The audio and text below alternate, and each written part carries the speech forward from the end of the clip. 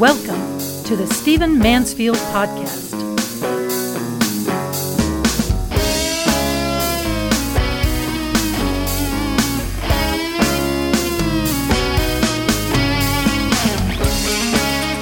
Well, welcome to the Stephen Mansfield Podcast. In our last podcast, I was talking about Roe v. Wade, the famous Supreme Court ruling in the United States that legalized abortion and made it a fundamental right of American citizens.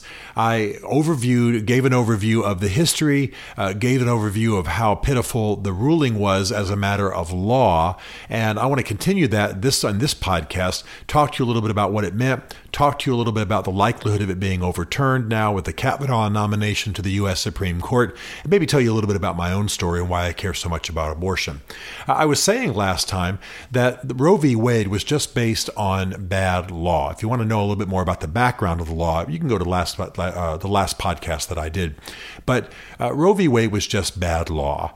The court drew out of a fundamental right to privacy that exists regarding searches and seizures, illegal searches and seizures by the police, and turned that into a fundamental right of a mother to determine literally the life and death of the child in the womb.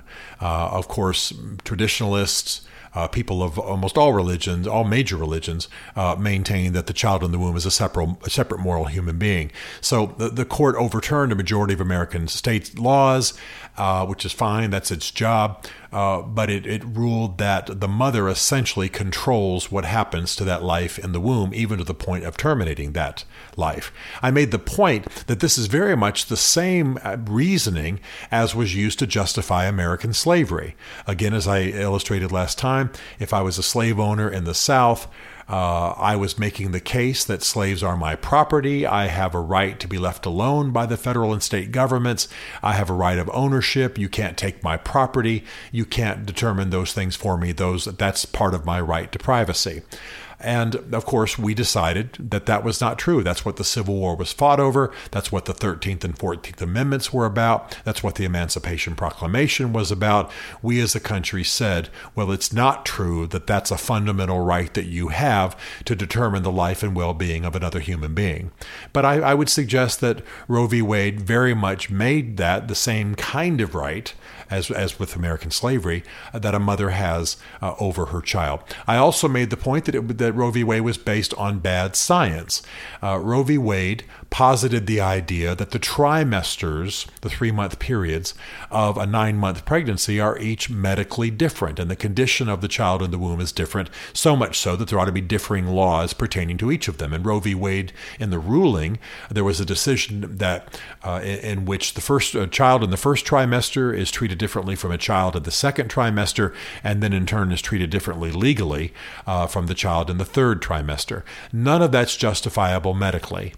Frankly, it's not justifiable legally either, but it wasn't justifiable medically. Ask your OBGYN, ask your doctor, is trimester the main and best division of a pregnancy? And they're going to say no, that they use different standards, that they divide pregnancies according to different lengths of time because of the development of the fetus and what have you, that trimesters are not the main grid by which to make those distinctions. So all of that I talked about last week. There was another thing I wanted to bring up here at the beginning while we're talking about what was wrong with this law. And it's not just that I want to hammer the law. I want to show you that because it was bad law, it continues to be of issue in our society. But the other issue is that the woman that this whole case was about, the whole case that ended up before the U.S. Supreme Court, the case called Roe v. Wade, was about a woman named Norma McCorvey. I've actually met her. Norma McCorvey became pregnant. She tried to have an abortion in Texas. This became a matter of a contested legal fight and ended up before the Supreme Court. Well, the fact is that Norma McCorvey actually gave birth to that child, and not that this is relevant, but gave it up for adoption before this case went to the Supreme Court. Now, the reason that's important, I want to say quickly here, by the way, for those listening, I am not a lawyer, so I'm not trying to play lawyer, but these are just historical facts. The reason that's important is that a case was being heard on appeal by essentially a pleading of law by a woman who no longer had any standing for requesting the case, for making the case, for making the appeal. Standing in law has to do with what is your basis for making a certain claim before the court, for making a certain case before the court.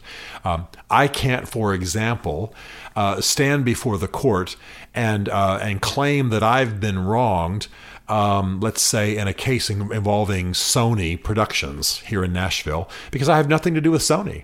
I can't go to court for Sony. I can't claim damages for Sony. I can't benefit from Sony's having been wronged in some legal case because I have zero to do with Sony. I don't even know anybody who works at Sony.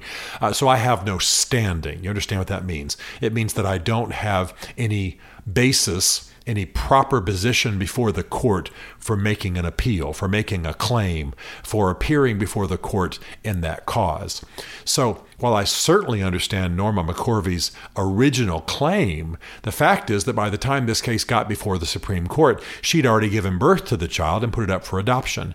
And so therefore she had no standing. She had no longer any position before the court to ask the court to rule. She had no standing. Standing is a legal term. It's not a physical posture. So even if the court had ruled wisely and was planning to, even if trimesters were a factor, even if there is a right to privacy in the Constitution that covers something even like a pregnancy, and there's not, we know very well there's not, even the words right to privacy don't appear in the Constitution. The fact of the matter is that Norma McCorvey no longer had any standing to appear before the court. So Roe v. Wade was bad law in every direction. And it's not just Stephen Mansfield saying that. Later rulings by the Supreme Court criticized this ruling. It's one of the most criticized rulings in American legal history. Again, as I quoted last time, Planned Parenthood v. Casey, 1992, the court criticized the trimester approach, and there have been a number of other parts of that ruling. So that's why people who are pro-abortion are nervous that the Brett Kavanaugh appointment or nomination to the Supreme Court is going to mean the overturning of Roe v. Wade. So let's go to that now. Here, Brett Kavanaugh, who has ruled, his rulings have been tempered, I would say. I don't think it's right to say he's anti-abortion, but he's been tempered in his rulings that pertain to abortion and life and a right to privacy. People are nervous that if he does actually get on the Supreme Court, that there may be an overturning of Roe. Well, let's hold up here. First of all, there's going to have to be a test case come before the court, and that's hard to come by. Test cases are hard to come by, and Roe v. Wade is not contested very often these days. Number two, the court's going to have to agree to hear it. And even if you have a majority of conservative justices, as you will have if Brett Kavanaugh is actually appointed to the court, it doesn't mean the court's going to hear it. There's another factor here, too, and that is that a lot of the justices will rule based on the eccentricities of the case before it and not on the universal principle of uphold Roe v. Wade or don't. In other words, the uniqueness of the individual case that comes before the court is going to be more of an issue than we think.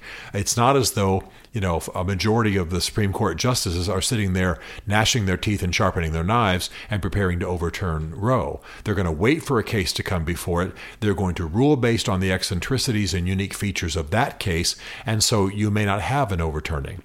But let's say that we do have an overturning of Roe with Brett Kavanaugh or some other conservative justice on the court. All that's going to mean is not that abortion will be outlawed in America. All that's going to mean is that the issue is going to be rolled back to the states. And at this point, I want to say that for a lot of us who love the American system, for a lot of us who understand what the Founding Fathers intended, there are issues that ought to be decided by the states. There are issues that ought to be left to the states to determine. You don't have to have a one-size-fits-all legal ruling on every issue. Some matters ought to be left to the states. And if there's no federal a compelling law that makes a federal guarantee of an abortion, then the fact is that decision ought to be left to the states. Even before Roe v. Wade, a number of states had unrestricted abortion. Hawaii was the first, and it had absolute freedom, so to speak, of abortion, guaranteed right of abortion. Other states had the same thing. This was going on before Roe v. Wade. Had the court refused to hear the case, you would simply have a patchwork of abortion laws in this country, which is the strength of the American system, a federalist system in which states make a great many decisions on their own. So polls show that about half of Americans don't believe that Roe v. Wade should be repealed. About a quarter of Americans absolutely believe abortion in any case ought never be allowed. About a quarter of Americans believe that allowing abortion is a conditional issue, that it mainly has to do with the life and well-being of the mother, and so it's not going to be a democratic process, but it's up in the air. It's up in the air as to whether the court would rule to overturn Roe. And I want to say also, by the way, that at any time it chooses, the U.S. Congress, it will actually get its stuff together, can choose to take the abortion issue out of the hands of the courts. I don't know if most Americans know that Congress can restrict the range of judicial ruling. It can restrict the issues on which the court can rule. It can say, for example, that we don't want the courts ruling on railroads. I'm just making this up, of course. We don't want the Supreme Court ruling on maritime law or things of that nature. The Supreme Court, the U.S. Congress, does have the right to restrict judicial review. So all of that to say there are a lot of options here. It's not automatic. I think you can tell that I believe that abortion is immoral, that it's the taking of a human life, and that there is no fundamental constitutional guarantee of abortion. And I would be perfectly willing for the whole issue to roll back to the states, and the states to decide then what they want to choose. What you're not likely to have is a banning of abortion nationwide. What you're not likely to have is a complete eradication of abortion in America. So those on the left, those pro-abortionists who are saying this, who are going out and carrying coat hangers and promising that we'll have back alley abortions, they're a bit overheated. We're not likely to have that. At worst, we'll have a rolling back of the issue to the states, which is probably exactly where it ought to be decided. Now, let me tell you why I care about this so much. I care about abortion on a moral basis. I care about abortion on a Christian basis. I'm a traditional Christian, and therefore I believe that life begins at conception, and therefore the child we're carrying in the womb is an independent moral agent. That's clearly taught in Scripture. That's clearly taught by the church. The early church fathers definitely decried abortion. There's just no question about it. I, however, was almost aborted, and not because my mother was pregnant out of wedlock, but because my mother had lost a number of babies prior to me. She had she had some stillbirths and some miscarriages. And so doctors told her that she was taking a risk by carrying me. They recommended that I be taken in an abortion. This would have been 1957 when they had this conversation. Abortion, again, the patchwork of the states. It could happen in some cases, especially if it threatened the life of the mother. And my mother chose not to abort me. So I'm aware that I could have been aborted. And in fact was born, though my friends will tell you that I'm nuts, I was born a completely healthy, normal baby. And I'm very glad my mother made that decision. Now, even if that story was not part of my life, I'm opposed to abortion based on a moral and religious basis. And that's not because I want to restrict women or diminish their rights. It's that I believe the child in the womb is a independent moral agent, a human being. The state has a compelling interest in protecting. So we're about to have a big debate about abortion. We're about to have a big Roe v. Wade fight. We're going to hear a lot about this as Brett Kavanaugh is being confirmed. We may hear a lot about this and certainly have a lot of ink spilled over the issue as we head perhaps to a test case down the road. But it's important that you know the facts, that Roe v. Wade was bad law, that even if it's overturned, we're only going to roll the matter back to the states. That Roe v. Wade, when you frame a law badly, when you do as the ancients said, frame mischief by a law, you set up a society to be in tumult, you set up tension, you set up appeals, you set up overturning, you don't resolve the matter finally. Roe v. Wade did not resolve this matter once and for all. I mean, nobody today is advocating for the return of slavery because we dealt with that once and for all.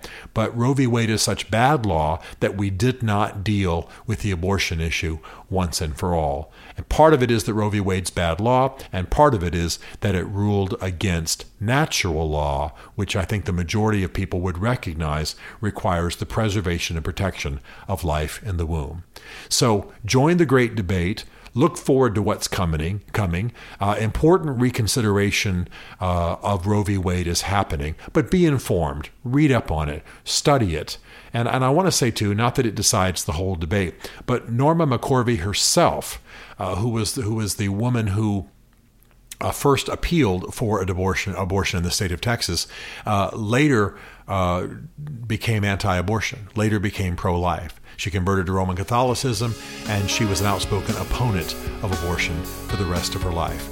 I'm not saying that should decide the issue, but it certainly should tell us something. Stephen Mansfield is a New York Times best-selling author, a popular speaker, and a frequent faith and culture commentator on Fox and CNN.